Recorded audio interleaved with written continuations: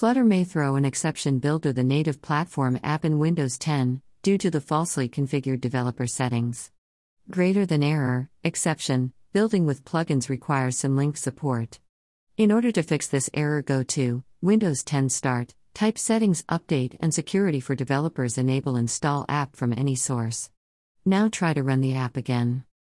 Let her run D Windows. It should work.